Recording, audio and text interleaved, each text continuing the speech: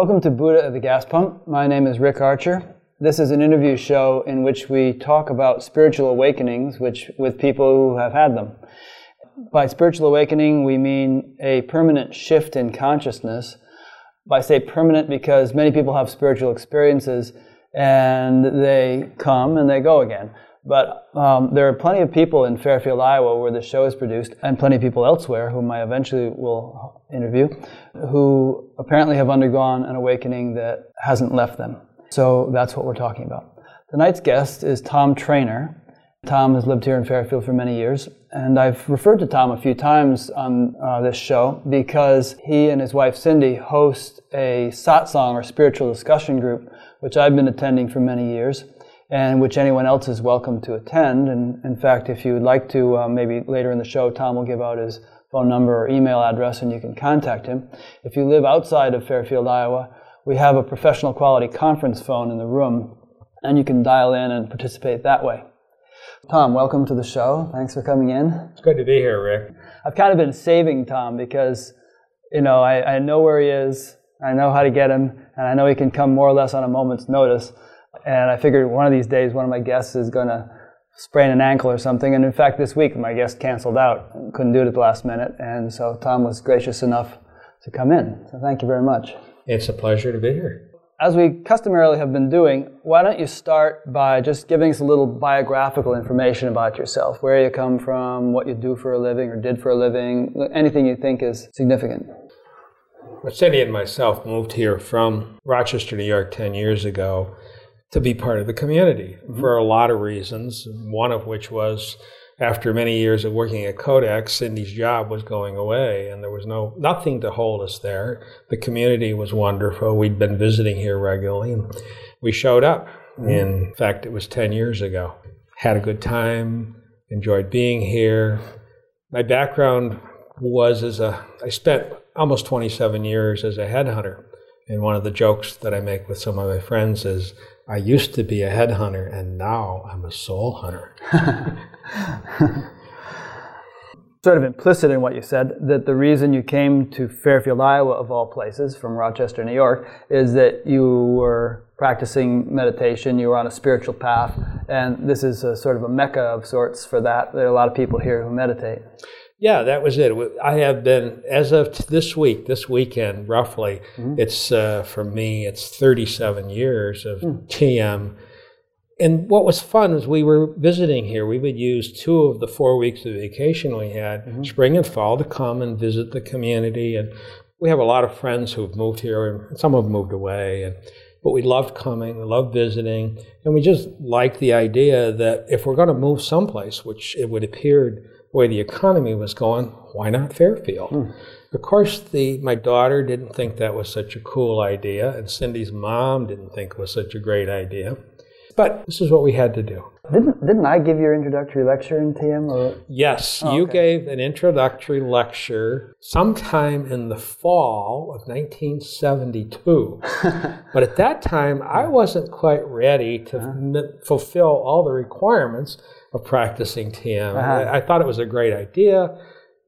I was in a very stressful job, but I wasn't quite ready to give up my other addictions for a new one, which was going to benefit me. So it was a little bit before I was ready, but I recognized that when you came and you talked, there was something there for me, and later on it became quite clear that this is the path for me.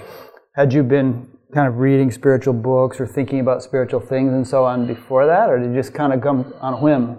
No, I had done some reading, I had done some things, I had practiced some meditation that I kind of learned out of a book, and I had a pretty awesome experience with that, which was one of those, wow, this is interesting.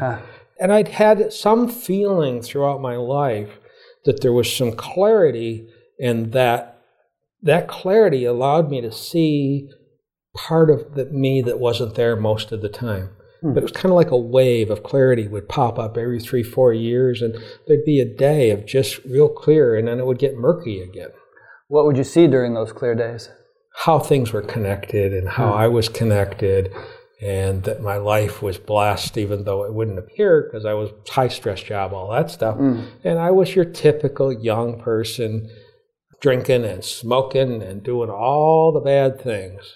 4 packs of Pall Malls a day. Wow. And alcohol. I didn't do the kind of drugs that you guys did because you were younger, but I did some of them.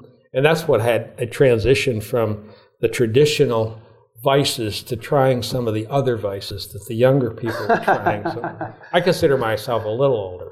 I remember my father coming to me one time and saying, "Can you give me some of that stuff you guys are taking?" I'm not happy, and I really want to be happy. And I was sort of like, "I don't know, Dad. I don't think this is going to make you happy." And as a matter of fact, he said the same thing to me after I'd been meditating for about, 4 or 5 months. He said, "You've really changed. Whatever you're doing, I want to do it." And he started, actually. Got a lot of benefit out of it. I even, one time I had an employee, and he had only been working for me about 3 months. And it was my own business, but it was still a high-stress business. And some stuff happened, and I had 3 phone calls going at one time, A, B, and C. And I handled them just in an order that was appropriate. One I was gruff with, one I was smooth with, and one I was like... And afterwards, and I finished all 3 calls, he'd take a look at me, and he said, after I watched you, either you're totally schizophrenic or this meditation stuff is interesting. So he learned, and what was really interesting is he would sometimes slough off.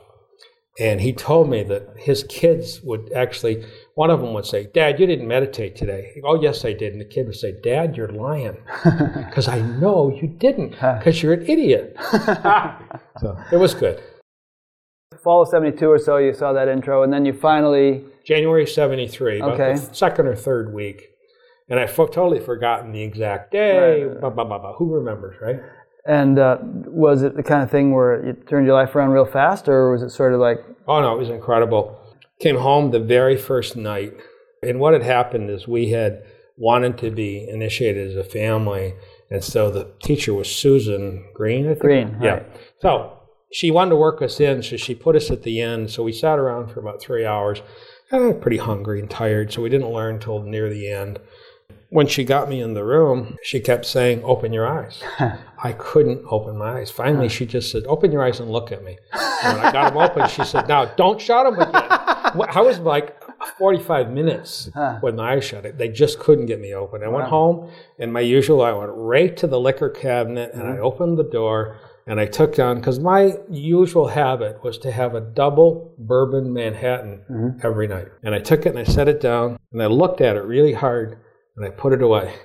And I never touched it. Never touched Interesting. Hard alcohol. I had a little wine, little beers, but that was the end. Those double bourbon Manhattans, which were the only way I got through the day, stopped. How about the cigarettes? They stopped about 18 months later. Tapered off. Tapered right off. Went on a 5-day grounding meditation course down at Livingston Manor. And the rules were you could only smoke in the parking lot. Can't smoke around everything else. So, and then you have to leave all your smoking materials in your car. So every day at lunchtime, that was the first thing I'd do. I didn't even go to have lunch. I'd go get a smoke. By the 3rd day, I was like, I'd pick the stuff up. Whoa, that was it, done. Never wanted to do it again. Kind of where the bars are these days. You have to go out in the parking lot. Exactly. Society is evolving. In case anybody wonders whether this show is like an advertisement for transcendental meditation, it's sort of coincidental in a way that all my guests talk about it, because in this town, most of the people whom I might be interviewing have a history of practicing it. Sooner or later, we're going to get the ability to use Skype or some such thing to interview people long distance.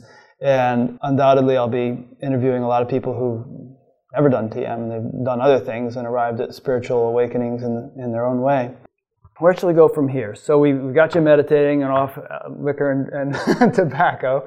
You continued along doing your headhunter job and meditating regularly and going to courses and whatnot. And as you sort of follow that timeline, are there any sort of significant events that happened? What was really significant was I had not been doing headhunting when I learned TM. And the company I worked for was a total disaster. And they filed bankruptcy within a year. And 2 years later, I was looking for a job. I had worked for the trustee, which was a judge, for a couple of years, and I really was out looking, and I walked into this headhunting agency. I sat waiting to interview with the guy who owned it, and my eye kept looking at this empty office. And there was this little voice in the back of my head that said, maybe there's a job here for you. And I'm thinking, oh, well. I went in, sat down, he interviewed me, and at the end of the interview, he says, would you ever consider working for me in this business? And I didn't know anything about it, but I wasn't doing too good in the job market, and started and did fairly well. But I had a dry period. It was commission only, and there came an opportunity to get an advanced TM meditation technique. I didn't have any money, and it was blah, blah, blah, all the whole story about things, but I really kind of thought this was important. I felt important. So I managed to take an advance on my credit card. I think it was $150. And I went and learned on a weekend. I went in the office Monday, and one of my clients called up and said, you know that guy that you sent the resume over on Thursday? Yes. Well, we liked him so much, we brought him in Friday. We made him an offer on Friday. He accepted this morning. So will you send me an invoice? Oh, cool. Now, not having had any money in 6 months, it wasn't a lot, but from that point forward, I never missed making money. And that was a nice steady income. And then I made the same decision that the cities were available, and I decided it was time. Cities to define. The cities is an advanced meditation course where a lot more practice, a lot longer time period, and more specific techniques, primarily practicing specific verses out of the Patanjali Sutras. I went down to Livingston Manor, New York, and got that course June of 1980. Every month thereafter, my income tripled and never went below that. It was a significant change. Even though the money was tight and everything, when I made the commitment to do something for me, all of a sudden the whole picture changed. And I began to see there was a connection. I take care of me, the universe takes care of me. Seek ye first the kingdom of heaven, and all else shall be added unto you. Yes. Cool. So now we're up to about 1980-ish. Yes. When did you move to Fairfield? I moved in 1999. Okay, so we have about a 20-year period to cover there still. Any significant milestones during that period? We're getting up to the point where you underwent a really significant and permanent shift. But I just want to touch upon any significant milestones that may have... In 1983, in December 28th, 1983, when half of my friends from the TM community of Rochester, New York, were here for a very large meditation course. I think they called it the 7,000. Oh, in the wintertime? Wintertime. Oh, yeah, December 28th, 1983. Even one of my employees was here. And so we're trying to do double duty. And I had gotten a car, and I drove down about a mile from home, and a young lady who was hurrying to go skiing lost control and hit my car head on. Had a head-on collision. She was doing about 50, I was doing about 45. And I hadn't put the seatbelt on because I was just going down the road. Had what is considered to be a traditional near-death experience. The white light, the people, and all that stuff happens. But it wasn't very long. But when you're in that kind of a situation, it seems like an infinity. Right. And then one of them whispered in Mary, you can stay as long as you want.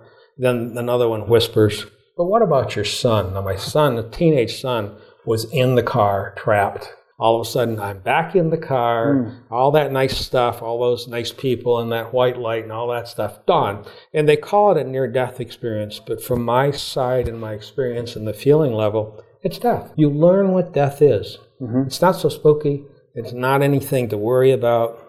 We all have some fears. After that, death was not a fear of mine. Things went on, as my ex-wife would say, she knows what TM is all about. She said, I know what TM's about. It's called terminated marriage. Sometimes some truth to that. Well, we had taken different paths. We had gone. So all of a sudden, that's over in 88. I had a lot of emotional investment, even though it wasn't a perfect marriage, and it took me a long time to process that. And in the process, I just lost interest in my business, lost interest in a lot of things, became much more focused on my spiritual aspect because making money had been easy. The rest of it wasn't so easy. You mean relationships? Things like that. Spirituality, all that stuff. So in the process, I lost what we would call the attachment to making money. And it's pretty easy to do. I would suggest perhaps that losing the attachment to making money doesn't mean you're not going to make it. I think a person could theoretically make lots of money and not be attached to it or to making it. But in your particular case, I guess you just needed to shift your focus altogether and focus on something else. The business I used to do is pretty process orientated, and it's based on doing the numbers. Right. And it became, I don't want to do this anymore. Yeah. I don't want to do this particular thing. I'm really good at it. I make a lot of money at it. I don't want to do it. And 27 years of it, that's enough. Yeah. And I weaned myself out of it and hung out for a couple of years. And my current wife supported me and still does because I'm retired and she works. But we have a good relationship. Yeah. We found each other. We had, that was another serendipity thing. We met on our TM Cities course. And she became my buddy. Everybody gets assigned a buddy. Just randomly? Well, what happened was we had 2 young men, 2 older men, 2 married couples, and there was only 2 oddballs left over, Cindy and I. Okay. Oh, that's we cool. became buddies. Like kind of a little bit foreshadowing of future events. So. Interesting. You're probably getting close to the point in your story where you moved to Fairfield, but I remember you telling some other things that happened back in Rochester that I thought were interesting. Feel free to fill in other significant things if we're skipping something important. But I remember one time you told this story about how you were at dinner or something in the Rochester TM Center and you could pick up on everybody's thoughts like a minute before they spoke them or some such thing. That was one of those, you sit down to meditate and you're just sitting there in silence. There was nothing going on but silence. And all of a sudden, the silence just kept getting deeper and deeper and deeper. All of a sudden, I realized that my eyes are shut. I'm inside looking out, but then the next moment was, well, are my eyes shut or not? So I'm outside looking at myself. I'm outside my body, and those eyes were shut. I can guarantee you that. You see yourself sitting there. I'm still sitting, but my focus of attention is now outside the body, looking at the body. Yep, those eyes are shut. You're doing good, right? And all of a sudden, that went from 360. I could see everything in the room. And at the same time, there was this shower of what I called golden light and diamond light. And they were droplets coming out of somewhere way up high above the top of my head. And they were coming down, and I just watched them. And they were washing through my whole body. And it really was great. Curiosity killed the cat. You've heard that, right? All of a sudden, there's this idea. Where do these droplets go? And all of a sudden, my attention went on a droplet. And I followed it all the way back to wherever it came from. And the next thing I know, I'm waking up, laying on the floor with no memory of laying down or anything. I totter my way upstairs at the TM Center, and there's 30 people in the kitchen, dinner, and people are yakking away. And all of a sudden, there's this sense that my focus of attention is not inside my body. It's up in that corner, the farthest corner away from everybody. And the whole experience was like, as Yogi would say, deja vu all over again.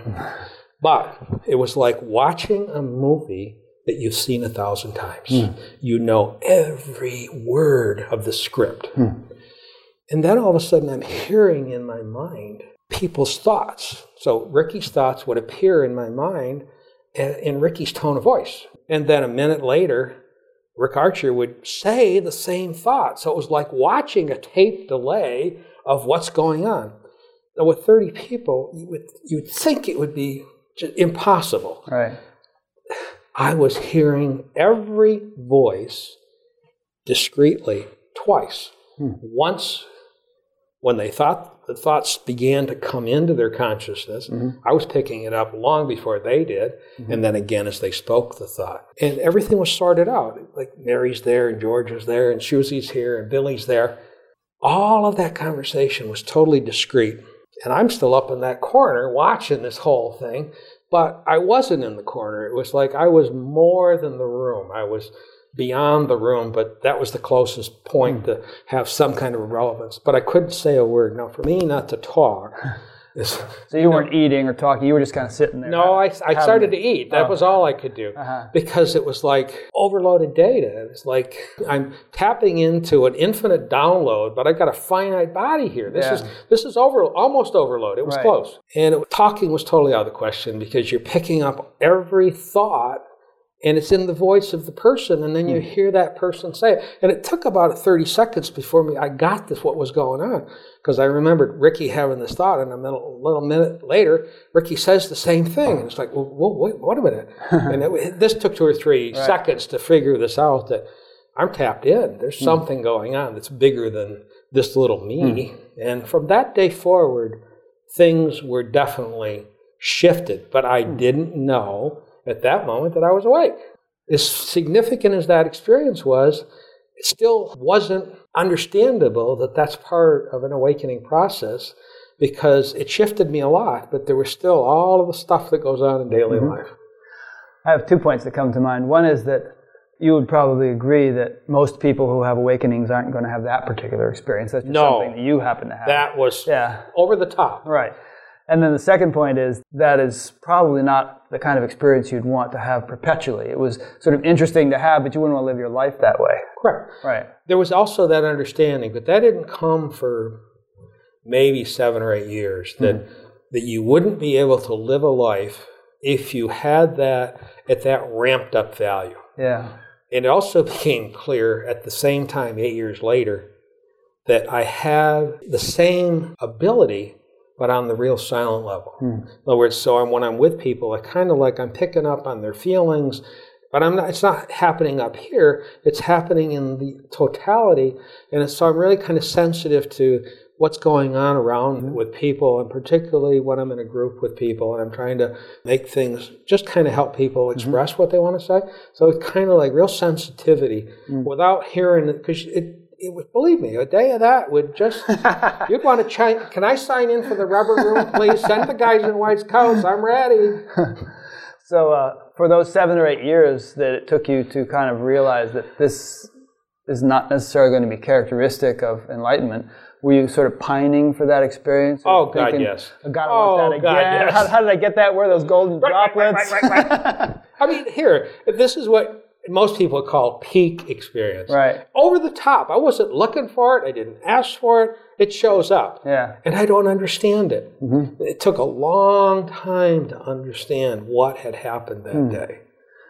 So what was it that 7 or 8 years later kind of caused you to relax and not stop looking for that experience again?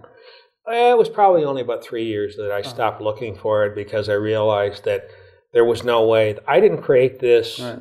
And kind of one of the things I finally figured out that I was able to express to someone else. They were asking me, like you're asking me, and I'm telling, I do this, I tell stories all the time. I'm a storyteller. I can't help not telling stories. So as I'm telling the story, I realized this wasn't me that did this.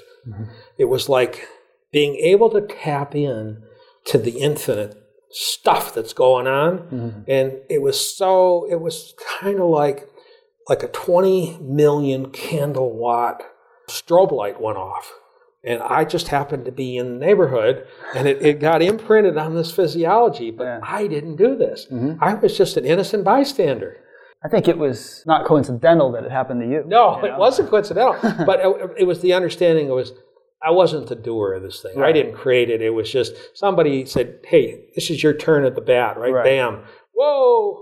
And then there was a lot of understanding that came later. A lot of things happened that helped build, but I still didn't consider myself awake. Didn't even think that was what was going on, because just didn't get it. I didn't have the understanding that what happened that day. Something happened that was really significant. Didn't get that. A couple of things here. Now, one, you said that after that experience, life was never the same again. And second, you said a lot of things happened later that kind of helped build up to the understanding that you have now. So would it be worthwhile to kind of tell me in what way life was different after that experience, and what some of those things were that put the pieces of the puzzle into place for you? The first thing that happened, which after today, I can basically say I went through what would be called the dark night of the soul, primarily related to the body. And we've had some experience and some friends that I've talked about that there's essentially 3 of those: one of the body, one of the soul, and one of being or conscious. It's 3 nights? Separate dark nights. But each of them gets easier. So the first one of the body was feeling that I had lost the attachment to the body. Even though the near-death experience had been 7 years earlier, all of a sudden it was like, body come, body go, not a problem. Right. And that was... What's dark about that? That's nice. Well, because everything that you considered near and dear was going. The relationships, it it was like this out of sync, being out of sync with everything around you. You don't fit into the world again. And not only now, I knew about the death of the body. Now I began to realize the death of the soul or the spirit part was that this is insubstantial too. So it was there was a lot that happened over a period of time, and it was really hard to deal with until I found two of my friends that were there, that we began to meet regularly once a week, which was the beginning of the meeting we have here, was we were all going through the same thing. We were like, what's happening? I don't understand.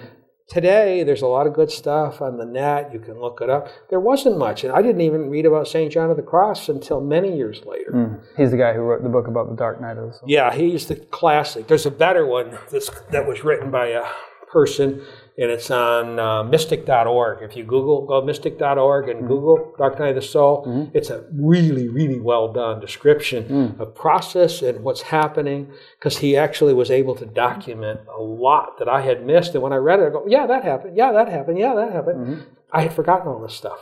He's a contemporary guy who wrote this? Yeah, he's wrote this a couple years ago. Yeah. The first phase of the Dark Night of the Soul that happened after awakening was this sort of progressive detachment from your body and relationships and things of the physical world. Right. And the second phase was what, did you say? You could define it as the soul part, but that wasn't so significant. The body part was losing everything you considered near and dear. You weren't literally losing it. I mean, you didn't lose your body, you didn't necessarily lose your wife, but you were losing the sort of grip. That gripped essence of how you define your life by how tightly you've been riveted, and all of a sudden this stuff just started to fall apart. And you have the feeling like, I could live to be 100, I could die tomorrow, whatever. Yeah, but then the part of you goes, but what about, I still had kids, although they were adults. It was like, well, I worry about my kids, and then I don't worry about them. Then I do worry about them, then I don't. I mean, it was like this on and off, and you're a bad person because you're not worrying about your kids, like, but so that you go back and forth with this. All of that demon part of yourself, all of a sudden you got to deal with it. So you used to sort of equate worry and taking things very seriously and, this is a big problem and that is a big problem with being a responsible guy. Of course. And now you don't have that weight on your shoulders and you're thinking, am I becoming irresponsible? Am I crazy? Right. Yeah, I am crazy. But the world doesn't like crazy people. Welcome to the monkey house. Yeah, welcome. So all that was going on. And that took 2-3 years. And then the next big thing was to go to the Natural Law Party convention in Washington, D.C. in 1996. Define your terms. So Natural Law Party. His political party, there was primarily people from the Transcendental Meditation Organization that were trying to muscle their way into the political world and put together a real party with third-party candidate, and a bunch of us were really gung-ho. We were going to volunteer. We were going to change the world. I mean, it's like the 60s in a different form. You missed that, so you're doing it. Yeah, I missed the 60s. I didn't get to do the 60s. I volunteered to help out. I was invited to go to the convention in Washington, D.C. with some other friends. They didn't have anybody from Alabama, so they said, well, we need some Alabama. You're from Alabama. I don't know. Yes, you are. You're from Alabama. But that put you in the front row. I see. With A. I'm in the A was the first letter, so we're in the front row, and they're filming this on C-SPAN. The funny part of it was we practiced everything we were going to do on Thursday, we did on Wednesday. So we practiced every speech, everything happened. You went through the whole thing, everything that was going to happen the next day. So we scripted, it was all scripted. So we're blah, blah, blah, blah. We're going through this whole thing. So Thursday shows up, and we show up, and the TV cameras are on, and all of us speeches are being given, and I don't even know who was talking, but all of a sudden, it felt like these angels somewhere just ripped my chest open, metaphorically speaking, and they took this little tiny heart that had been pinched and burned and divorced and hurt and spanked when I was a kid, and the kids had been, mean to me, and my ex-wife was mean to me, and blah, blah, blah, blah, all that. Employees stole from me, all those little hurts. Took it right out and threw it on the floor. The angels did, metaphorically speaking. And then they decided to do a dance. There was two things going on. One, I am crying like a baby. Snot's running down my nose. Luckily, the TV camera at that time was somewhere else. I didn't have a handkerchief. The tears are flowing. And Cindy's trying to help me, and I'm a basket case. The other half of that was this feeling of freedom. All of those hurts, that piece of angst, that anxiety, that total, you've just been squeezed. Your heart's been squeezed one too many times. Disappeared. I finally stopped crying and kind of got myself together, and then I began to laugh, and I laughed, and I laughed, and I laughed, and I laughed through the next 2 days. And whoever was giving the lecture, like, what is this guy like? Right, I'm laughing. At one point, one of the organizers, Bobby Roth, he's doing the thing, and he stops me, and he goes, "Are we paying you to laugh?" And I go, "No." He goes, "We should be." Okay.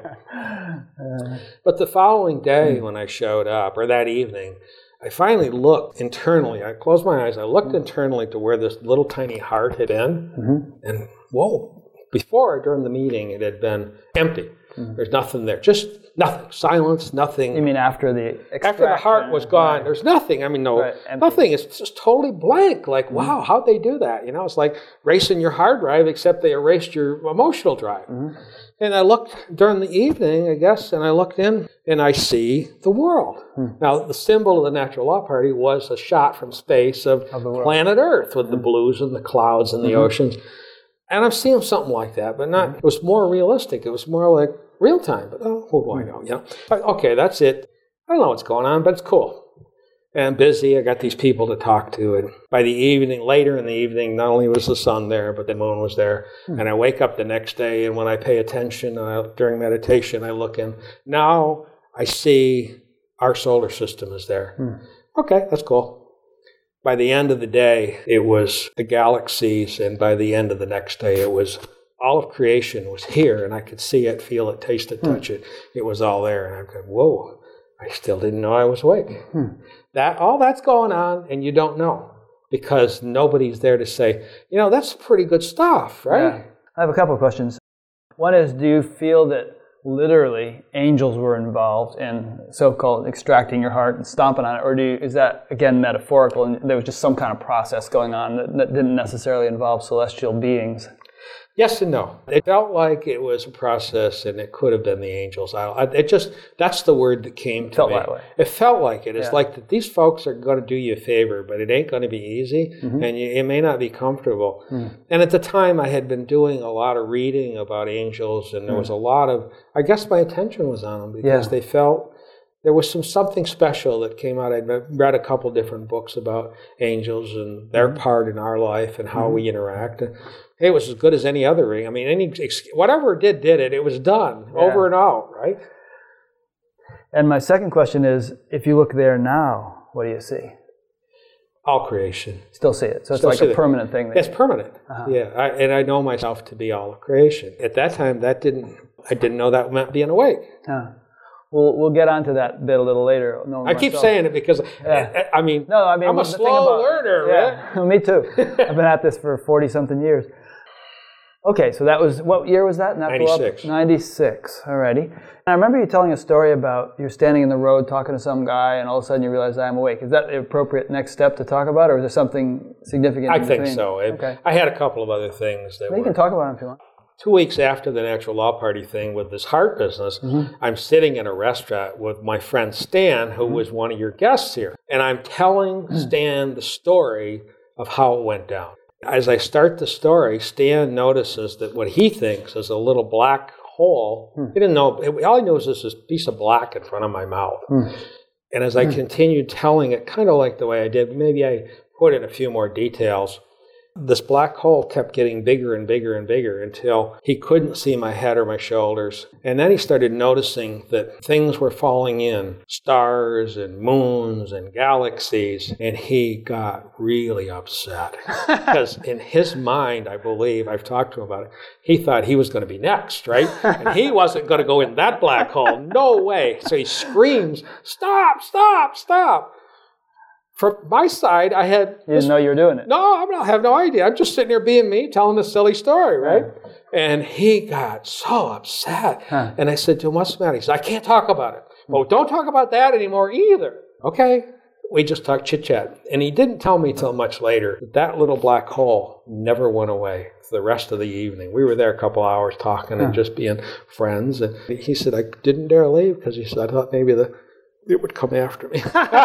So what do you think is the significance of that? I have no idea. Did you and Stan ever kind of arrive at any meaning or interpretation? Well, I mean, if you look at some of the Vedic literature, there's some stories about that happening to certain of the saints, people seeing, I guess it's Krishna opens his mouth. And the universe is in there. The universe is in the mother mouth. looks in there to get some butter out. Right. Yeah. And there's the universe, right? And there's another one about somebody looking in and seeing creation falling in. I mean, as far as I'm concerned, it didn't make one bit of difference to me whether I did it or didn't. It was but to him, huge difference. And of course, it's eye of the beholder kind of thing, because the waitress probably didn't see that. No, Stan saw it. I don't think Cindy did either, but she was. But Cindy's just connected. She loves me, and so whatever I say is fine. You know how women are. That's a good thing to say about your wife. Whatever you say, it's fine, Well, pretty much. Okay, so that's a milestone. Yep, that was a milestone. And then you mentioned there might be another thing that you want to bring up before we get to the awakening stage? I don't think so. I think about that point, things were pretty well cooking, and we were also meeting weekly. And at that point, there was a group of us, about 7 or 8, that met. We would meditate together every Wednesday night and go to dinner and go to this one restaurant. And we would be there till 11:30 or midnight, and they would be closing the restaurant. They'd say, well, we love you guys. You're best customers, but we got to close up. Are we still talking Rochester or back Fairfield Rochester. Now? Okay, Rochester. This was Rochester from like 96 to 99. Okay. There was a lot then, but it was more, we'd have experiences and we'd talk about them among each other. Things stopped being big and flashy and became just kind of smooth. There was this smoothness about stuff. So nothing else stuck out in my mind. And we moved here in March 1st of 99. And nothing much happened except all of a sudden I realized Fairfield is the grand central for the spiritual universe. Everybody who's anybody makes a trek through Fairfield, at least back in that time. Right? And, oh, wow, I'm here, and I'm meditating with all my friends, but wow, look who's coming to town. And of course, there's people like you and some other people. Yeah, you got to go see this guy or this gal or blah, blah, blah, blah. And they'll go down and wow. And I'd laugh and we'd have a good time. So in other words, you're referring to all these spiritual teachers who've been coming through over the years. Gangaji and Francis Lucille and Amaji and Karunamai and Mother Mira. Yeah, all of them. All these teachers. Yeah, and in all the Gangaji offshoots, which were, I don't know. Yeah, right. Half a dozen of those. A whole bunch of those guys. Yeah, there was a bunch of them. And they were all enjoyable, and there was even a few that were oddballs, like Billy something or other. She was a character. She was some kind of psychic. I vaguely remember that. Yeah, I didn't go, but I remember hearing about it. I went to see her. She was a trip, and all these people were like, wow. And one of them made some comment. Somebody was asking about angels, and Billy goes, there's an angel right here among you. And of course, I laughed. And this woman who asked the question turns around and she says, she's talking about you. I don't know. Whatever you want it to be, I'll be. And that was very helpful. The other thing that was very helpful was FPAC Channel 9 at that time, and I don't know if they still do, I believe they do, were running tapes of Gangaji every Thursday night, hour long. And there was something about watching how she presented the knowledge of awakening that began to kind of resonate internally. It wasn't like I was ready to claim it, but it was like, boy, this is really making sense, and she's got good things to say. And then Andy Reimer showed up. And Andy, I went to did his one-day seminar, which I don't know what he called, but whatever it was. And while I was with Andy, there was this big gap while he was talking. All of a sudden, there was a gap. And then he announced that he's going to do a long-term course, if you want to call it that, where we would meet every 3 to 4 months for a weekend. And I just turned to my wife and said, I'm going to go. I hope you want to go with me, but I'm going. Because I knew there was something that was going to happen. I would say that if there was a precipitating event or someone, it was Andy in 2 ways. One, his presence, he's really solid, really rich, and he has a lot of knowledge because he's been around the block a long time. And he was very helpful. It's interesting to note that in some people's minds, what you were doing is off the program. Because you're supposed to stick on, the one path you've been taught. Yes. And, not deviate. You don't dig 10 wells that are 10 feet deep. You dig one well that's 100 feet deep. You hear these analogies.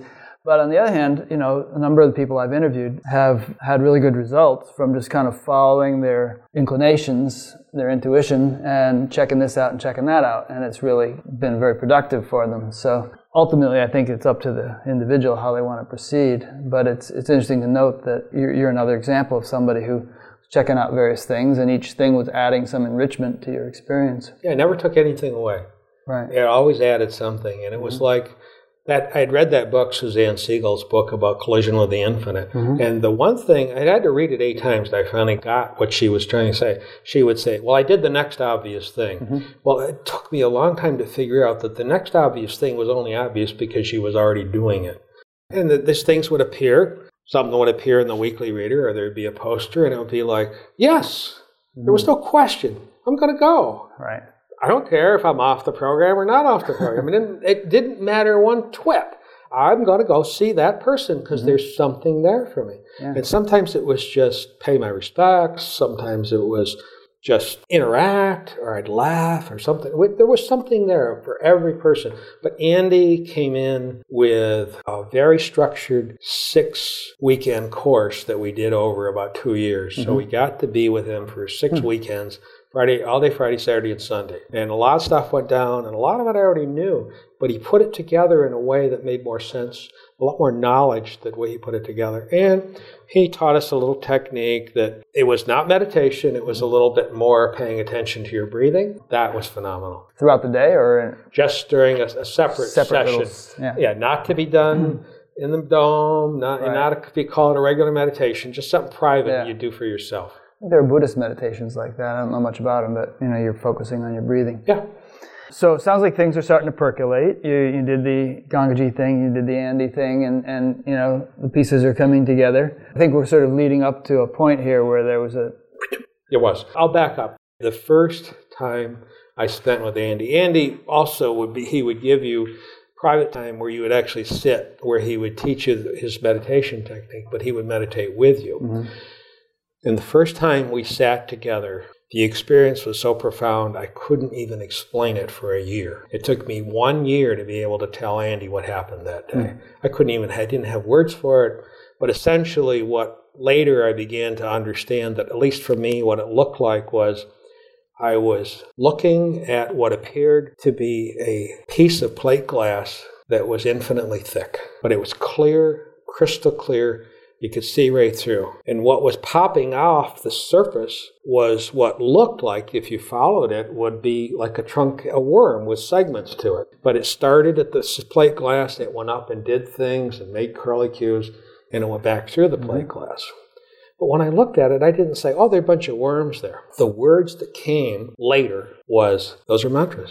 They're vibrational qualities. They're coming from nothing, manifesting into the relative world. And then the next thought was, well, wait a minute, where are they coming from? Because they appear to be coming from nothing. So my consciousness was able to go down and look right through that glass, and there's nothing in that glass, but these things are coming out. Then I said, well, how deep does this go? And it went as deep. But I couldn't even talk about it because I didn't have words. Visually, it was an overload, another overload that couldn't be totally defined. A year later, after we'd had the 4th weekend with Andy, I finally began, Andy, I got to talk about this, and I really need to clarify it. How he put it to me, he said, look, from what I'm hearing and what you're giving to me, he says, you actually got to the level where the relative and the absolute are coming together. You're on that level. And he said, and the reason it took so long, you're not used to being there, but he says, I can verify for you that that's the level you function from now, 24/7. Whoa, that seemed like too much, Andy. You go, no, you'll get used to it. Don't worry about it. I don't think so. Yeah, don't worry about it. And it was only 2 months later, I was standing in the middle of 3rd Street over here by the Catholic Church, talking to a friend. And we were talking about Andy. It was like, oh yeah, blah, blah, blah. The friend wanted to know if he should take the course. I said, yeah, it's great. All of a sudden, I'm telling him a long story, something like the story I probably just told you. I don't remember what I was telling him. All of a sudden, in the middle of the story, it was clear. You're awake now. But I never stopped telling the story. I get to the end of the story. When I finished the story about Andy, I said, oh, by the way, while I was telling you the story, thank you very much. I just realized I'm awake. I know who I am. And the guy looks at me, don't tell me this stuff, right? Okay, don't have to believe me. It's fine. I'm happy. So that's interesting because obviously it wasn't a flashy thing. You didn't have to sit down and close your eyes or anything like that. No. It was like undetectable by the guy you were talking to. When you say, let's elaborate on the term a little bit. You know, you said, I am awake, I know who I am. So what did you know yourself to be which you didn't know before that conversation? I guess the easy way would be to say I knew myself to be consciousness, and everything else was just a manifestation of consciousness. Mm-hmm. And I also knew that I'd always been awake. But all these other things that had happened, I didn't have the knowledge to understand what that meant. I didn't know what those things were. But it was totally undeniable. At that moment, I would have, okay, you're going to stay there, you have to die. Okay, I'm done. I know, there's no way. Can I defend it? Can I define it? Well, no, I just know. There's this knowingness of who I am. And that's about as good as I get at that point. And so when you say, I know myself to be consciousness, I mean, ordinarily, you ask somebody who they are, and they say, well, I'm so-and-so. They give you their name. Yeah. And then they say, well, they'll tell me more. Well, they give you their job. They give you their where they live. Family, and they like skiing, and all kinds of stuff about themselves. All the relative stuff. And, you know, if you start taking all those things away, well, if you didn't have your name, or if you didn't have your wife, or if you couldn't ski, or, you know, what is left? You know, and I don't know. You know. And so what you're saying is that the sort of essential thing, you finally kind of sifted that out from all the other stuff that we ordinarily assume ourselves to be and realize yourself to be that. Yeah, it was very clear, unmistakable, no doubt. I will say later on, doubt came up. Doubt does live a long life. Mm-hmm. It has a process that it goes through. But at that moment and for months later, it was absolutely clear to me. This is who I am. It's always been who I am. I've always been awake. And then it was like, oh, those times of clarity that had happened since I was a child, there would be days. It was like, boy, this is so beautiful. Everything's clear. And then, you know, back with the nuns, you know, slapping you around and all the usual stuff that happens to kids. But there would be these little, and then I could almost like, it was like kind of watching a wave roll back through my life. Mm-hmm. And all of a sudden, it was like that day. You could recognize what it had been. Yeah, all of a sudden, all those days that had been put in a kind of I don't know what happened, but there was something different about that day. Mm-hmm. And it was almost like they all got connected in that moment. It was a real connectivity that happened. And so after that moment, as you lived your day-to-day life, going to the store, driving your car, you know, doing whatever you do, what was different about your life than what it had been before that? There was a sense of silence and peacefulness and happiness and bliss, kind of all those nice words that don't really mean a lot, but what they want. There was a sense of completeness to my life. No matter what you took away from me, what you gave to me, it isn't going to be any more complete than this. This is total feeling of I'm complete. There is nothing more to seek after, nothing more to chase after. If I die now, I'm done. It's great. Nothing. There's no unmet needs. Everything's taken care of. And then my life felt like it was being taken care of. I was working as a handyman. Here I go. I used to make more money in an hour than I was making in a whole week, but I was happy. I was doing this little thing with my hands and working. It was a good life. What year was that now, this awakening? I think that would have been 01. 01. So we're about 9 years after that now. Even though your life felt complete and like nothing really could be added or taken away at that point, I suspect that you feel that there has been plenty of progress since then. Yeah, the way I like to describe it, maybe I'll give it a try. I'll give it another go, okay? Mm-hmm.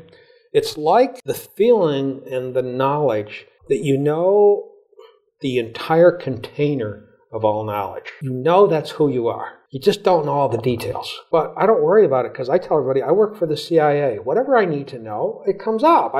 And on a need-to-know basis, it's fine. And things happen all the time. More people come at me, more things I learn, and the more I interact with other people who know they're awake, and I know they're awake, and they know they're awake, things happen that just make this just a great trip. And awakening is, if I understand it correctly, is not so much about knowing stuff anyway. No. It's more about the container that holds that stuff. Right. Which you kind of just said. It's a knowingness as opposed to a know. There is a knower, but the feeling is you all of a sudden know that you're knowingness itself. Right. Therefore, if there's anything that you need to know, It's there on a need-to-know basis. Whatever you need to know, and you really need. I mean, your life, something in your life says, do you need to know this now? Not 5 minutes from now. Now. Oh, okay. Or somebody asks you a question, and you never had ever, oh, okay, that's there. That kind of leads to a question I was going to ask, which is that I think some people mistakenly assume, some people who think they're awake and may not be, but also people who aren't awake and know they're not, they somehow think of awakening as something that the ego gets, or the ego possesses or has. I am awake. Like my individual self is going to contain this thing called enlightenment or awakening or something like that. I have the sense that it's turned around backwards. And maybe you could elaborate on that. Yeah, the little small self. I mean, the classic definition is awakening could be classified as when large S self knows large S self. This individual unit is part of one consciousness. There is only one. Each of these small units that walk around seeming to be separate are a sense organ of the infinite. And there's the knowingness that the sense organ, the sense of the infinite, turns back on itself, says, peekaboo, like a little kid. Whoa, what happened? Oh, I'm the one consciousness in this body. And there's just a sense of, after having been through a lot of other stuff, though, the other stuff had to come first. It was all of a sudden, for me, a lot of stuff had to happen before I was ready to go, yeah, that's good. So as the one consciousness in this body, yes, obviously you identify with this body more than this body or the producer's body or whatever. But like you say, sense organ of the infinite, I think that's a beautiful phrase. It's like I'm the infinite, and then there's this sense organ, this body, the senses it has, which I as the infinite am living through. Would that be an apt description of it? Yeah, I take to tell people that what for me, the sense that happened was, there was this sense of this eye that was a pretty small eye, but that's what the attention was on. And there was this slight, subtle shift that all of a sudden there was a knowingness that I was really that, functioning as an eye. So the identification went from small eye to that. And it was just like, whoa, this is a much better deal. I mean, no pain, no problems, not that life wasn't the same, but the feeling of problemness went away. Oh, as that, functioning as I get to interact with people, and some of them are nice, and some of them aren't, and some of them got problems, and blah, blah, blah, blah. This life goes on. But as that, functioning as an I, also, it felt like I was a sense organ of the infinite. Oh, you want me to go here? Okay.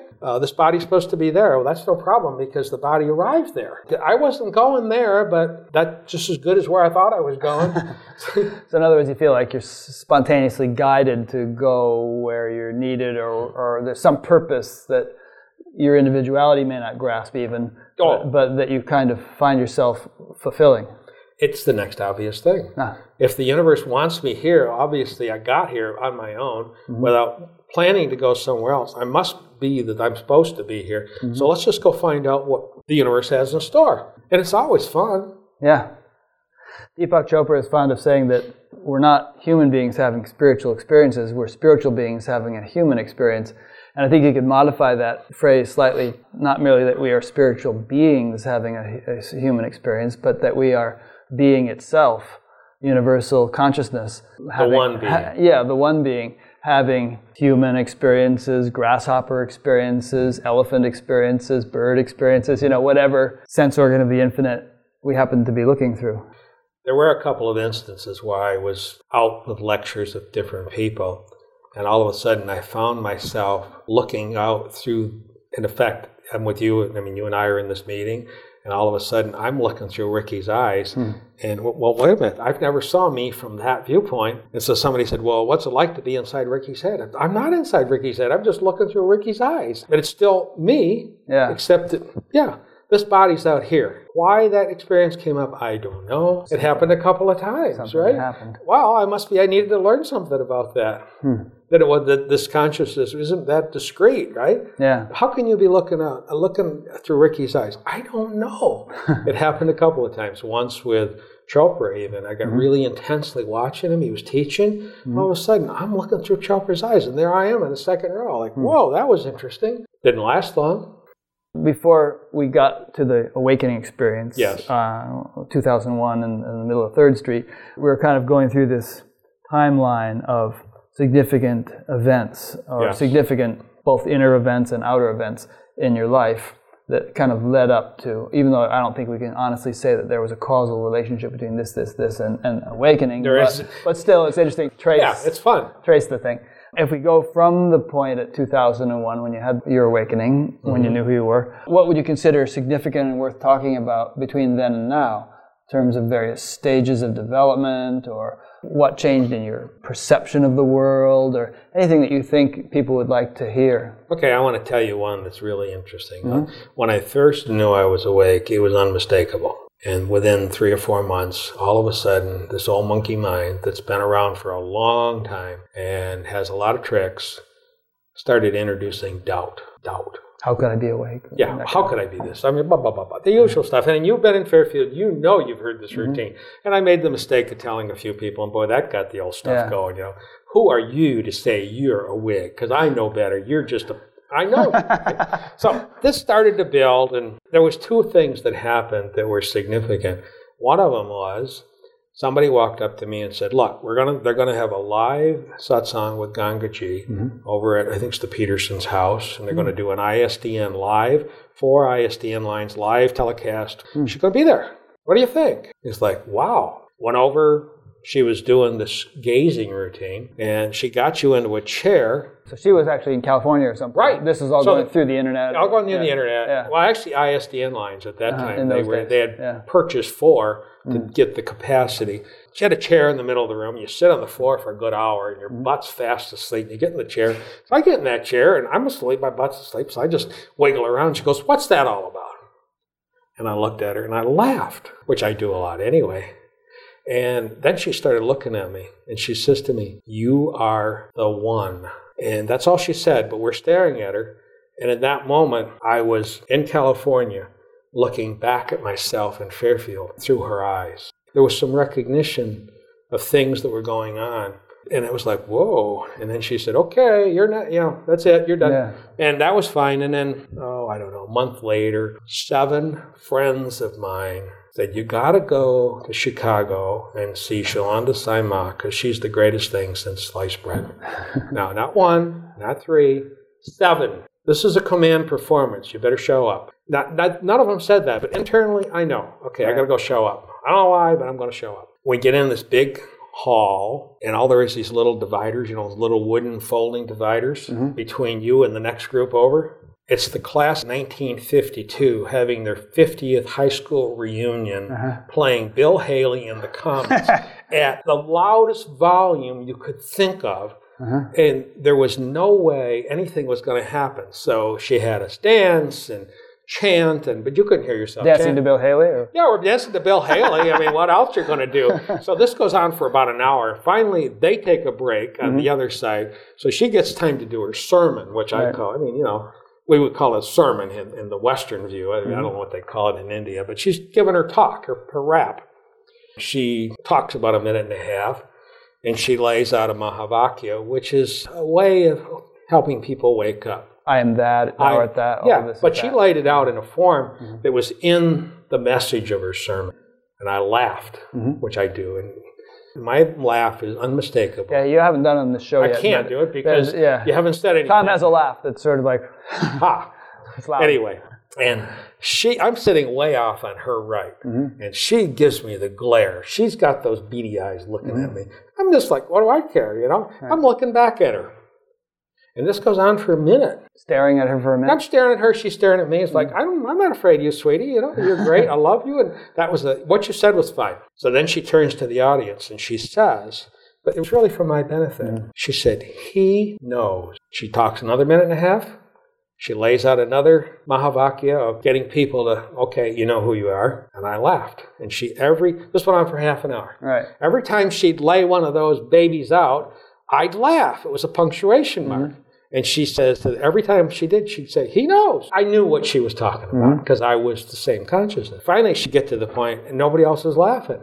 Finally, she says, look, he's getting it. What's wrong with you guys? I mean, he's the only one in here. So when I left that night, I didn't stay for the weekend. I drove from the Quad Cities to Chicago and back in one evening. We didn't leave Chicago till like 1 in the morning, get back to Muscatine or at 4 o'clock in the morning.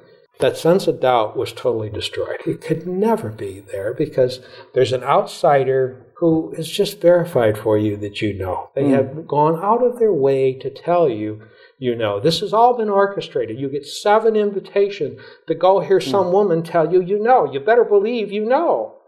It's interesting because I've heard you tell those stories before, but I never kind of heard it in the sequence of still having these doubts and everything, and then you ended up having these interactions with these people which eliminated the doubts once and for all. Yeah. So it's interesting to see it all in that context. It sort of has a traditional component to it too, because in spiritual traditions, particularly in the Indian spiritual tradition, it's considered necessary in most cases for the guru to give you the final stamp of approval when you've awoken. You may have awoken, but be very doubtful about it or not realize fully that you have. And the guru sort of says certain things, Mahavakyas as a matter of fact, to kind of confirm it for you. And once that doubt is removed, that's it. Yep. You know, you're done. It felt unmistakable and undeniable, but the doubt crept back in because I like to say it. You have a lot of virus software that got installed through, in my case, 60 years of life. And that virus software is pretty strong, and it's got some pretty deep holes, and it's scattered all over your hard drive, and it's messy, nasty stuff. Yeah. And some part would find that little piece of doubt, and but you know, all the buts, right? So after the Shalandama thing, the doubts never came in at all? Never came back. Interesting. And that was about near that time as I did a gig at the library where I just, I was compelled to get up and just tell the world. And I did a little gig, and that was filmed and on FPAC, and maybe 25, 30 people showed up, and I met some more people that are awake, and we had some nice rap, and then Cindy and I started having a meeting at my house, and that was really wonderful because people showed up. And a lot more were awake than knew they were, and we just began to have an interaction. This is the one that I have been going to. Yeah, the one you've been coming to. Yeah. And the interaction just made it richer. It's like having a stew. Yeah. And all of a sudden somebody comes in and says, well, I'm from New Orleans, I want to put a little of this in. Somebody else comes in from Canada, they want to put this in. Nothing gets detracted, but it all keeps getting richer, richer and richer and richer. Well, maybe this would be a good time, actually. We're not concluding the interview, but maybe this would be a good time to tell people how to get in touch with you if they want to come to that meeting. Okay. Or either in person or on the phone. Okay.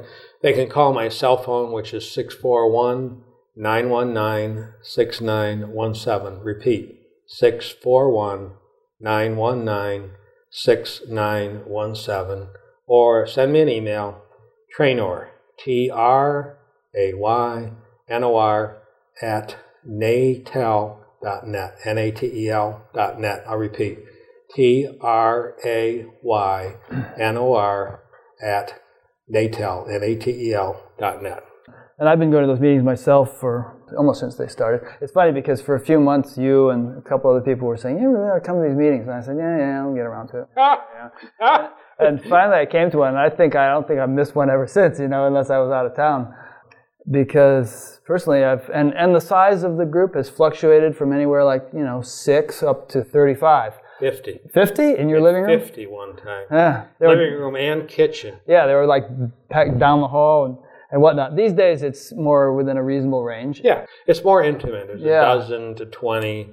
Very intimate, lots of fun, lots of younger people under 30. Yeah, this last week we had, or was it 2 weeks ago, for the first time we had more people under 30 than over 30. Yep. And some really bright kids whom I'm going to have on this show, actually. The next 2 interviews that I have scheduled are a 17-year-old girl and a guy in his, I guess he must be early 20s. You'll enjoy. They're really fun people, and they're just fun to be around. And it makes whatever you're doing just richer. Amachi, or Amma, as she's sometimes called, uses the analogy, which she probably didn't think of. It's probably an old one.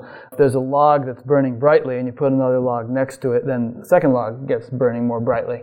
The whole reason, I think, that traditionally people have wanted to hang around enlightened people and that the Indian tradition in particular says that the company of the enlightened is extremely valuable for your evolution, is that there is this osmosis effect. It's contagious. Your own kind of light gets brighter when you're near people whose light is shining brightly. And personally, I find that gathering is extremely valuable to do on a regular basis. One time, one of my friends and I sat down and we started to list some of the people that we actually knew their names and see just, okay, how many people have been through here and we know that they woke up. And a lot of them just come 1-2 times, they get what they need and they leave. Some stay longer, some are long-term in and out. So we got over 150 people, and it was like, that was like 2-3 years ago. Just like, yeah, that one, oh yeah, I remember him, this, remember her. Pretty soon you got this list, and but it was just fun because it was kind of like being of service. It's a way to get a group. One of my friends who shows up, he said it this way. He said, it's an appointment to notice, and it's an appointment to pay attention. And he says, because we all get busy. And he said, we don't always sit down and notice or pay attention to what is really going on. He doesn't make it regular, but when he does, it's like, whoa, he's really happy when he does. I've mentioned it, but I want to reemphasize that there is a professional quality conference phone in the room. And a number of people over the years have called in on that we have 20 or 30 openings on the... We have 20 openings on the bridge. We never even got close to using them all. But if there was enough demand, the bridge could get bigger bridge. Yeah. And there's one couple in particular who lives out in California, and I don't think they've been calling in recently, but for a long time, years, they were calling in regularly, mostly just listening, but occasionally talking. They just got so enthralled with the whole thing that they've started to fly out here. So 3-4 times a year they fly to Iowa and they hang around and do stuff here in town and come to one of those meetings, and then they fly back to Malibu. Yeah, and as rich and beautiful as Malibu is, the richness of spirit is here. The richness of money and beauty of the world is definitely in Malibu. To them, this is their ability to rest in activity. There was one other thing that was significant for me, and I guess as you were talking, there was this guy who was on the chat group Fairfield Life. A guy called Larry up in Madison, and his login, I think, was Larry in Madison. And he wrote this beautiful exposition about his own awakening. And it was just well-written, well-crafted, clear, very concise of what had happened to him during one day here when his life changed radically. And it was just great to watch and listen. And it was a long piece because he also included what happened over the next week or so and how all of a sudden a 3 or 4 year or half a dozen year career in Fairfield, 2 days later, it's over. He knows who he is and his time in Fairfield's done. And I'm reading this, and it was like just a joy to read it. And this was probably sometime in 2002 when I looked up from reading it. And I looked at the wall. I recognized that wall as myself. The primary recognition was self, but it was also the wall. But it was unmistakable wherever my eyes fell for the next year or so. What became primary was self masquerading as this wall or being a wall. I mean, it wasn't. It was being. It was this. It was that functioning as a wall. That functioning as a table. But it was clear that this was that this is myself functioning as a table. Like, well, that's cool. Didn't change my life, and it wasn't even flashy. It was just like, wow, that is.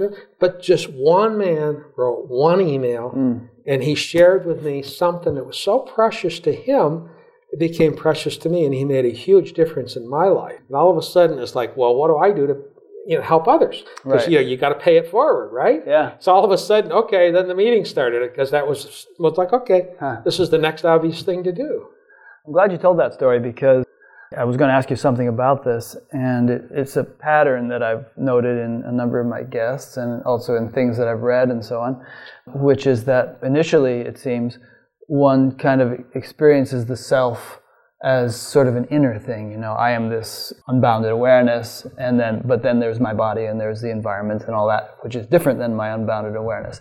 But then it seems to mature into a state in which you realize that which you have discovered yourself to be, essentially, is also the essence of everything else. Yep. I don't mean to put words in your mouth, but I'm just kind of reiterating, and you can come back with more. But when you see things or hear or whatever through all of your senses, you actually are appreciating that the essence of everything as yourself. Yes. And the same self inside, same self outside, and so it's a unity. when we first started talking, I said the one thing I knew was that what I had thought of as the I was actually that functioning as an I. Mm-hmm. Well, the maturity of that appears to be that functioning as you, mm-hmm. and that functioning as this. So then you begin to see it's all that, but the functional is there's a functional Rick, there's a functional table, there's a functional wall, and there's a functional Tom. It's all that doing its function, which is necessary to have a relative life. Would it be fair to say that there's a kind of a non-functional silent level to it and then a functional level, and it's the same thing, but it has these two sort of phases, or does that I don't notice that other part. Which other part? I don't notice a non-functioning. To me, it's all functioning. Even if it's deep silence? Oh, yeah. The deep silence is still functioning. Uh-huh. It's not separate. There's no separateness. Right. And it's just a little subtler, a lot more subtle, but it's still that functioning as whatever it's functioning at in the relative world. And it just, for me, it's much easier to say it that way because that appears to be my experience. I just know everything to be that. And then there's an I functional, there's a Rick function, there's a Brian function, there's a TV function, a camera function. It just functions, you know? Right. But it's all the same stuff kind of expressing itself in these different forms. Yes. When you had the initial awakening experience in the Rochester Center when you're eating dinner, and when you had the heart stomped on the floor and replaced with a much bigger heart, and various stages of your life, it seemed to have, and also when you had the now I know who I am experience, each of those things had its value in terms of your subjective experience. It made it a lot nicer, more interesting, more free, but it also seemed to have an influence on your outer life. Your circumstances changed, or the way you interacted with people and your environment changed. Yes. So when you went from this now I know who I am state to I now see everything as myself, or as that functioning as a table, as a camera, whatever, did that have any impact that you're aware of on the way you behave or the way you interact or the way your relative life? In one way, yes. It became absolutely clear that I didn't have any wants. More so than it even had been. Right. All of a sudden, there's no wants. There were needs, but the needs were always being met before I recognized them as needs. So I kind of would describe it as what we would traditionally call a desire no longer existed. In my life, desires weren't there anymore. All it was there to be the idea pop up. What about this as a project? Okay. So what do we do to this project? And many times the project would involve going down, let's call it, or going down the garden path, okay? And then you get a left turn, right turn, and all of a sudden, let's go right. And then you go a little further, let's take another right. And pretty soon I'm back where I started, but something happened in the process. And oftentimes there was also a feeling from the beginning of the idea that this is a project, that I didn't even need to complete the project to have the fulfillment of the project. Now you're talking about an actual project. An actual project. Not just some metaphorical thing. No. This is okay. Cindy and I made a decision. We really needed to have a runabout at the river because the big boat burned too much gas and the little boat was too small. We have a houseboat. Right. And the little boat's too small because there's too much traffic, and the big boat burns a lot of gas. So we really need to get a boat. And we did a lot of shopping, and I did a lot of looking, and blah, blah, blah. Lots of things happened. And it was a long-term project. And it was like, well, this is what would be good. But if I don't get it, that's fine. But there was a feeling all along that this is going to work out somehow. And I know people have given me grief for telling the story, but we didn't. Cindy's mother had a boat in the garage. We didn't want to ask her for it because her brother was using it. Right. And we don't want any conflict in the family. We're just, Mom, we're not going to even go there. I'm not going to even ask Mom for the boat. Never said a word that this is the project we've been looking at. Cindy gets a Christmas card with the title to the boat in the Christmas card. And Mom didn't know. We weren't going to give her brother a hard time. Right. But Mom hadn't let us know. He was using it without registering it, uninsured, and the plates on the trailer weren't registered. She got pissed. She got mad at him. She goes, he's doing a crime, civil, but misdemeanor. It's a misdemeanor, but it's still, and it's registered in her name. Now, I could have never anticipated, and we had talked to this. No, we're not going to ask Mom for this boat. It would be a nice boat, but we're not going there. It just kind of happened. It had happened. Yeah. So you tell people that, and they go, why didn't you ask your mom? Are you stupid or something? I just told you why we didn't ask Mom, right? We didn't want to cause hardship in the family. And he definitely was mad. Her brother got mad. You took my boat, sweetheart. It hadn't been registered for 8 years, and your mom asked you. It's only $25 a year. I mean, this is not a big deal. No, it's an interesting example, actually. Because Maharishi Mahesh Yogi, for instance, who's the teacher, founder of Transcendental Meditation, he always used to say, as you become more evolved, more enlightened, or whatever term we want to use, it should only be necessary to just have the desire for it to be fulfilled, rather than sort of running all over like a monkey, getting what you want. Just have the desire and then just kind of go back on the self. And if it's a right desire, which it will tend to be if you're in a good place, it'll just come to you. That's the point, is it didn't feel like a desire. It felt like somebody popping up, hey, here's a project, what do you think? Sounds good to me. I mean, that's kind of how I live my life. Projects come up and they seem like good ideas. And then sometimes I go off and do them, and they lead me to something I would never have done. So this project actually is an impetus to get to the next project, which I didn't have a desire for. I didn't have a need for. I didn't know about the other project. This project takes you somewhere else. Oh, all of a sudden this project morphs into that project. Oh, this is a lot better than what I was thinking about. It's kind of, that's how life has become. So things, in other words, work out kind of better than they would if you had to sit down and plot them. There's sort of a larger kind of planning mechanism going on here that you don't even know all the mechanics of. And you don't need to know. Right. I mean, essentially, I kid people all the time. I said, you find out you're working for the CIA.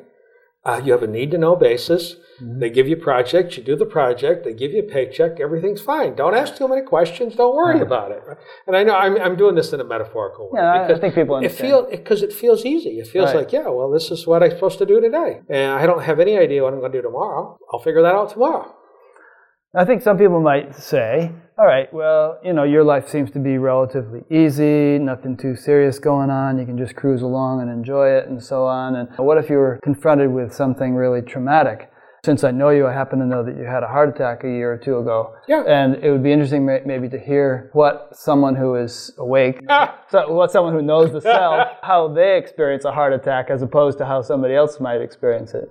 Again, when it first started, there's a part of us that's always in denial. When it first started, it was like, well, I don't know what's going on. And I walked up 3 flights of stairs with 2 gallons of water, which isn't a lot of weight. And I had been gaining weight, and there were reasons for that. And I get up there, and I'm out of breath, and my heart's pounding. But I don't connect I'm having a heart attack. So I walk in, I set the water down, and I said, well, maybe I'll just lay down. And I laid on the bed 1 second. It's like, that's not a good idea. Get up. And then I started feeling nauseous, which is a classic symptom. You're feeling like maybe it's, this pressure. I must have gas. I've got gas here, right? Yeah. Go ahead and take a handful of Tums. Nothing happened. Walk back in the living room. And maybe I should sit down here and meditate. It'll all go away. This was on Thursday, and I was supposed to go to my friend's funeral service. Warren Wexler had died Sunday night. Yeah, I went to that. This is Thursday. I had stayed in town. Ordinarily on that evening, I would have been on my car on the way to my boat, a 2-hour boat ride or 2-hour car ride, and I'd have been having this heart attack somewhere on the highway. This not would have been good, right? And all of a sudden there was this voice, and I know it sounds terribly crazy, but this voice is my own voice saying, so, are you going to be the next Warren Wexler? And all of a sudden it dawned on me, you idiot, you're having a heart attack. I called my wife on the cell phone, not wanting to drive, not trusting myself. Who knows what's going to happen? I said, Cindy, I'm having a full-blown heart attack. I need you to drive me to the hospital. And I knew she had the car. She had taken the car. Why don't you just dial 911? I didn't want to wait. Okay. She just dropped everything. She was there in less than 30 seconds because she was only a block away. I see. She says to me, get on your hat and coat. Well, I translated that into, well, let's go out front and wait for her. It'll be quicker. Put my hat and coat on. It was fall, late October. Walking down the stairs saved my life. Because the leg muscles, because I have pretty massive muscles, they're pressing the blood that's in the legs back up. At that moment, the pain went from excruciating to, I can live with this. Went over to the hospital, walked in, said to them, I think I'm having a heart attack. I didn't say I know I'm having a heart attack. That's not the thing to say. Yeah. I think I'm having a heart attack. All of a sudden, I got 7 people back near me. And the first one was kind of rough. The second one was really rough. It felt like an 800-pound gorilla was on my chest. And consciousness and being seemed to disappear only for a short time. During the 800-pound gorilla one? The 800-pound gorilla, maybe a minute. And then all of a sudden it was like... What was there when the consciousness of being? Just pain. Total, unmitigated, total pain. There's no room for anything else. Yeah. But after it abated just a little bit, they start pumping drugs in you, and they give you lots of stuff. And I already had stuff, and they're giving me more. All of a sudden, consciousness peeps its head up and goes, see, I didn't go anywhere. I'm here. It never left. And then I had another attack at midnight and another one at 5 in the morning, and that one never stopped. And so I got an ambulance ride to Iowa City, and I got a stent put in at 10:30. The poor man that was supposed to get his got bumped. He got moved to later in the day because he wasn't critical. The guy at 10, though, was in worse shape than I was. So he went ahead. I got a stent. That whole thing related back to the car accident. The car accident I had crushed my chest and had crushed one of the arteries so badly. Scarred and crushed it, and the artery never responded. And when it's like kinking a gas line. Didn't have its elasticity. No, it was really crushed badly. They put a stent in, it's open, I'm doing fine. But throughout that, there was never a doubt, even when that 800-pound gorilla was there's no doubt that everything was just going along the way it needed to go. And I didn't know that this piece of my heart needed to be fixed. But that's why I had all my problems with weight. I wasn't sleeping well.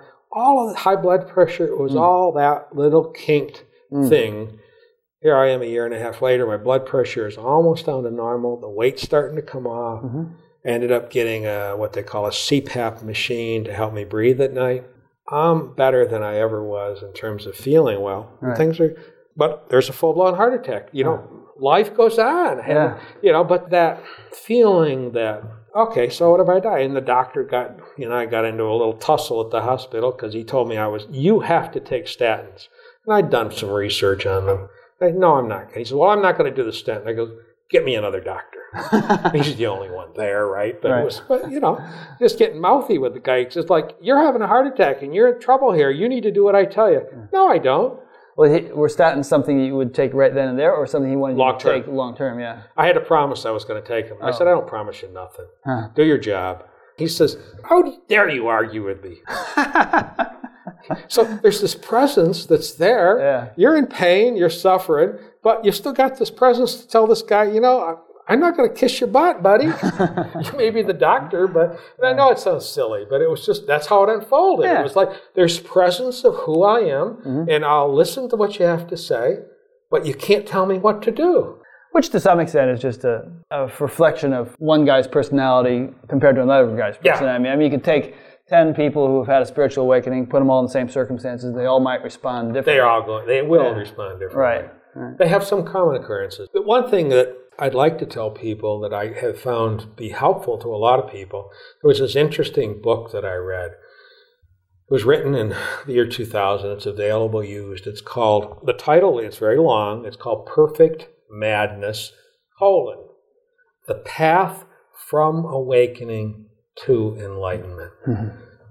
That has been so helpful to myself and a lot of people. I read it. It has so much knowledge.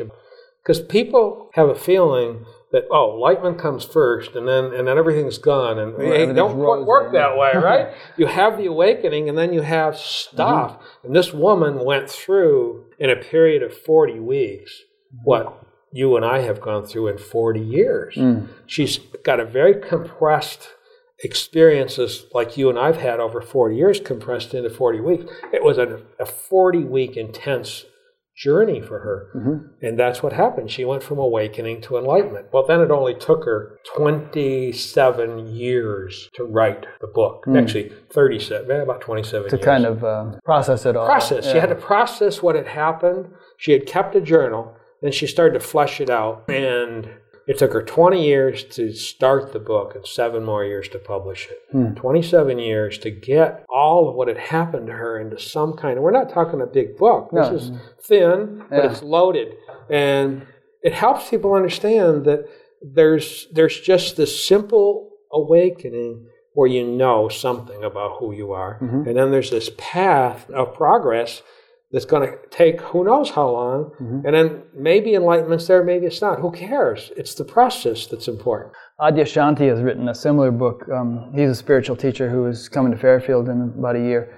The End of Your World, right? Yeah, The End of Your World. It's a very interesting book. It's for people who basically have had a spiritual awakening. And again, by that we don't just mean some cool experience that came and went, but they basically had a significant and apparently permanent shift. But then, as you say, it's not all roses and butterflies at that point. There's actually quite a few things that you have to process or go through or come to terms with after that initial awakening. Yeah. And so this book is like a handbook for people in that situation. I tell a lot of people, okay, I want to tell you the good thing about awakening. The good thing is you're awake. Let me tell you the bad news. You're in kindergarten. You got a lot to learn because every concept that you've had is built out of something that's no longer true. You're not who you thought you were. Mm-hmm. You're something different.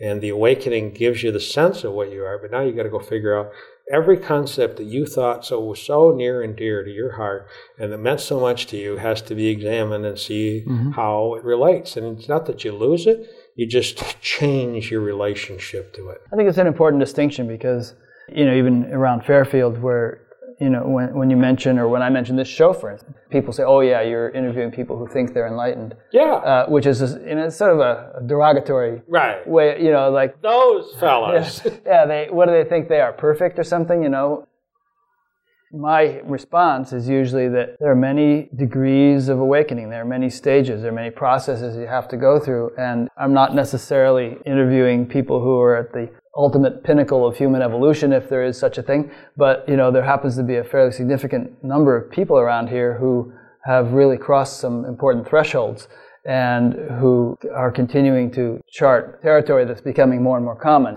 And we help each other. Yeah. That's part of our mutual task here, mm-hmm. is none of us have the whole picture, but we all have a really nice picture, and when we share it with someone else, we begin to see that this picture, that picture, these other pictures start to give you a deeper understanding and knowledge about mm-hmm. what really is there. Yeah, which is actually why I was motivated to do this show, because I sort of felt like, let's remove the cloak of specialness from it. Yes. Where you figure it's not something which I could achieve because only these really special people who wear white robes or something can have, Buddha. So it's Buddha at the gas pump. It's people who have achieved a state of awareness which traditionally might have been considered extraordinary, but they're ordinary people living ordinary lives, doing ordinary things. They don't necessarily float 2 feet off the ground, or you're not necessarily going to see a glowing nimbus around them, but it's real. This way of living is gradually, and maybe not so gradually, seeping into the mainstream. It's becoming relatively commonplace. And who knows, within our lifetime, it may, just like our little meeting has shifted to predominantly all these young people, we might shift into a society in which this becomes so commonplace that it wouldn't even make sense to do a TV show about it. Right, what's so special? One of the guys used to say, he says, what'd you find out? He says, you wanted to be special, and you found out, I'm special, but so is everybody else. Everybody's special. We all have it, because our basic nature is, for at least the people I've talked to, there's a recognition. Awakening didn't happen to me. Awakening is my basic nature, and I just finally noticed. And if you look at it, and if you just even consider that as, well, what if I could just accept that I've always had this, and it's there, and someday I'll just notice it? Mm-hmm. It totally changes your relationship with this as a topic or a process. Just noticing that, because everybody says the same thing. Yeah. Everybody I've talked to and you've talked to, you've been around a lot of them, I know, because we hang out together every Wednesday. They all say the same thing. Yeah. This wasn't added on. This was here. I just discovered it. Yeah, and this word notice is a good one. There are a lot of people walking around here who have been meditating for 30 or 40 years, but who still sort of have this dangling carrot attitude, like I'm chasing this thing and it's really far away. Maybe I've only gotten it 5% or something, and it's going to take how many lifetimes for me to achieve it. And as a matter of fact, though, they're actually staring them in the face. Think of it this way. Suzanne Siegel, this book you brought up, Collision with the Infinite. Correct. She had been meditating for many years, had been a meditation teacher and everything. And then she'd kind of drifted away from it a little bit and was just living a normal life in Paris, got pregnant, was, coming from a swimming event at at the local pool there and getting on a bus. And all of a sudden she had this radical awakening. And it freaked her out because she didn't know what it was. And yet she had spent years listening to lectures and reading books and studying the whole thing about what she was then finally experiencing. But she didn't put two and two together. She didn't kind of connect that understanding she had gained and drifted away from a little bit with this experience, because I think people, they have a tendency to conceptualize based upon books they read and lectures they listen to. The reality of the experience doesn't necessarily match the concept. This is a little bit of a long-winded explanation, but I think that there are many people walking around who are having that very experience they're seeking, but because it doesn't match the concept that they have habituated themselves to over decades, they overlook it. Exactly. And so sometimes it takes just the subtlest shift. I've seen this happen several times in this Wednesday meeting we go to at your house, where people kind of shift and they say, so that's it. But I've had this all along. Right. And then the next thing is, I want my money back. And Ricky and I know who that is. Yeah, right. He was a very close friend of ours. It was so radical for him to say, wow, I really have had this 25 years. And it was here before. Yeah. And it's been so intimate, I've been overlooking that which I am. Yeah, it's kind of like the old analogy of your glasses are on your head.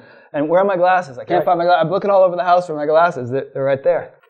I'll give you one more thing that happened in maybe 3 years after this thing with Larry from Madison. Mm-hmm. All of a sudden I was looking, the walls, it was always myself, but it stopped being so radical.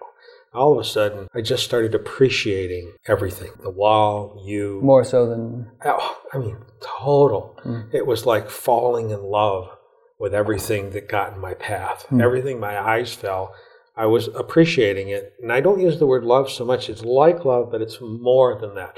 It's like, as a sense organ of the infinite, my job is to appreciate the universe. Mm-hmm. All of a sudden, it's ramped. It's full-blown. And it's like living life on steroids. Spiritual steroids. Oh, God. It's like everything is myself, but I'm appreciating it as myself.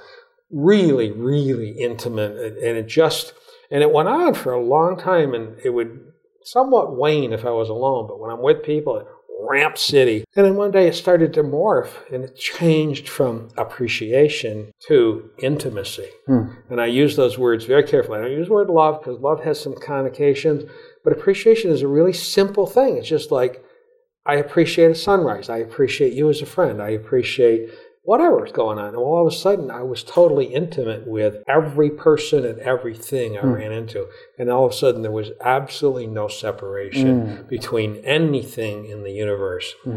It was all me, but it was really intimate me. So it went from knowing it was me to feeling it was me. So that was another transition. And once you have it on a feeling level, and you already had the knowing level of it, it was like, whoa, this is almost, only use the word almost, more than I can bear. It was cool.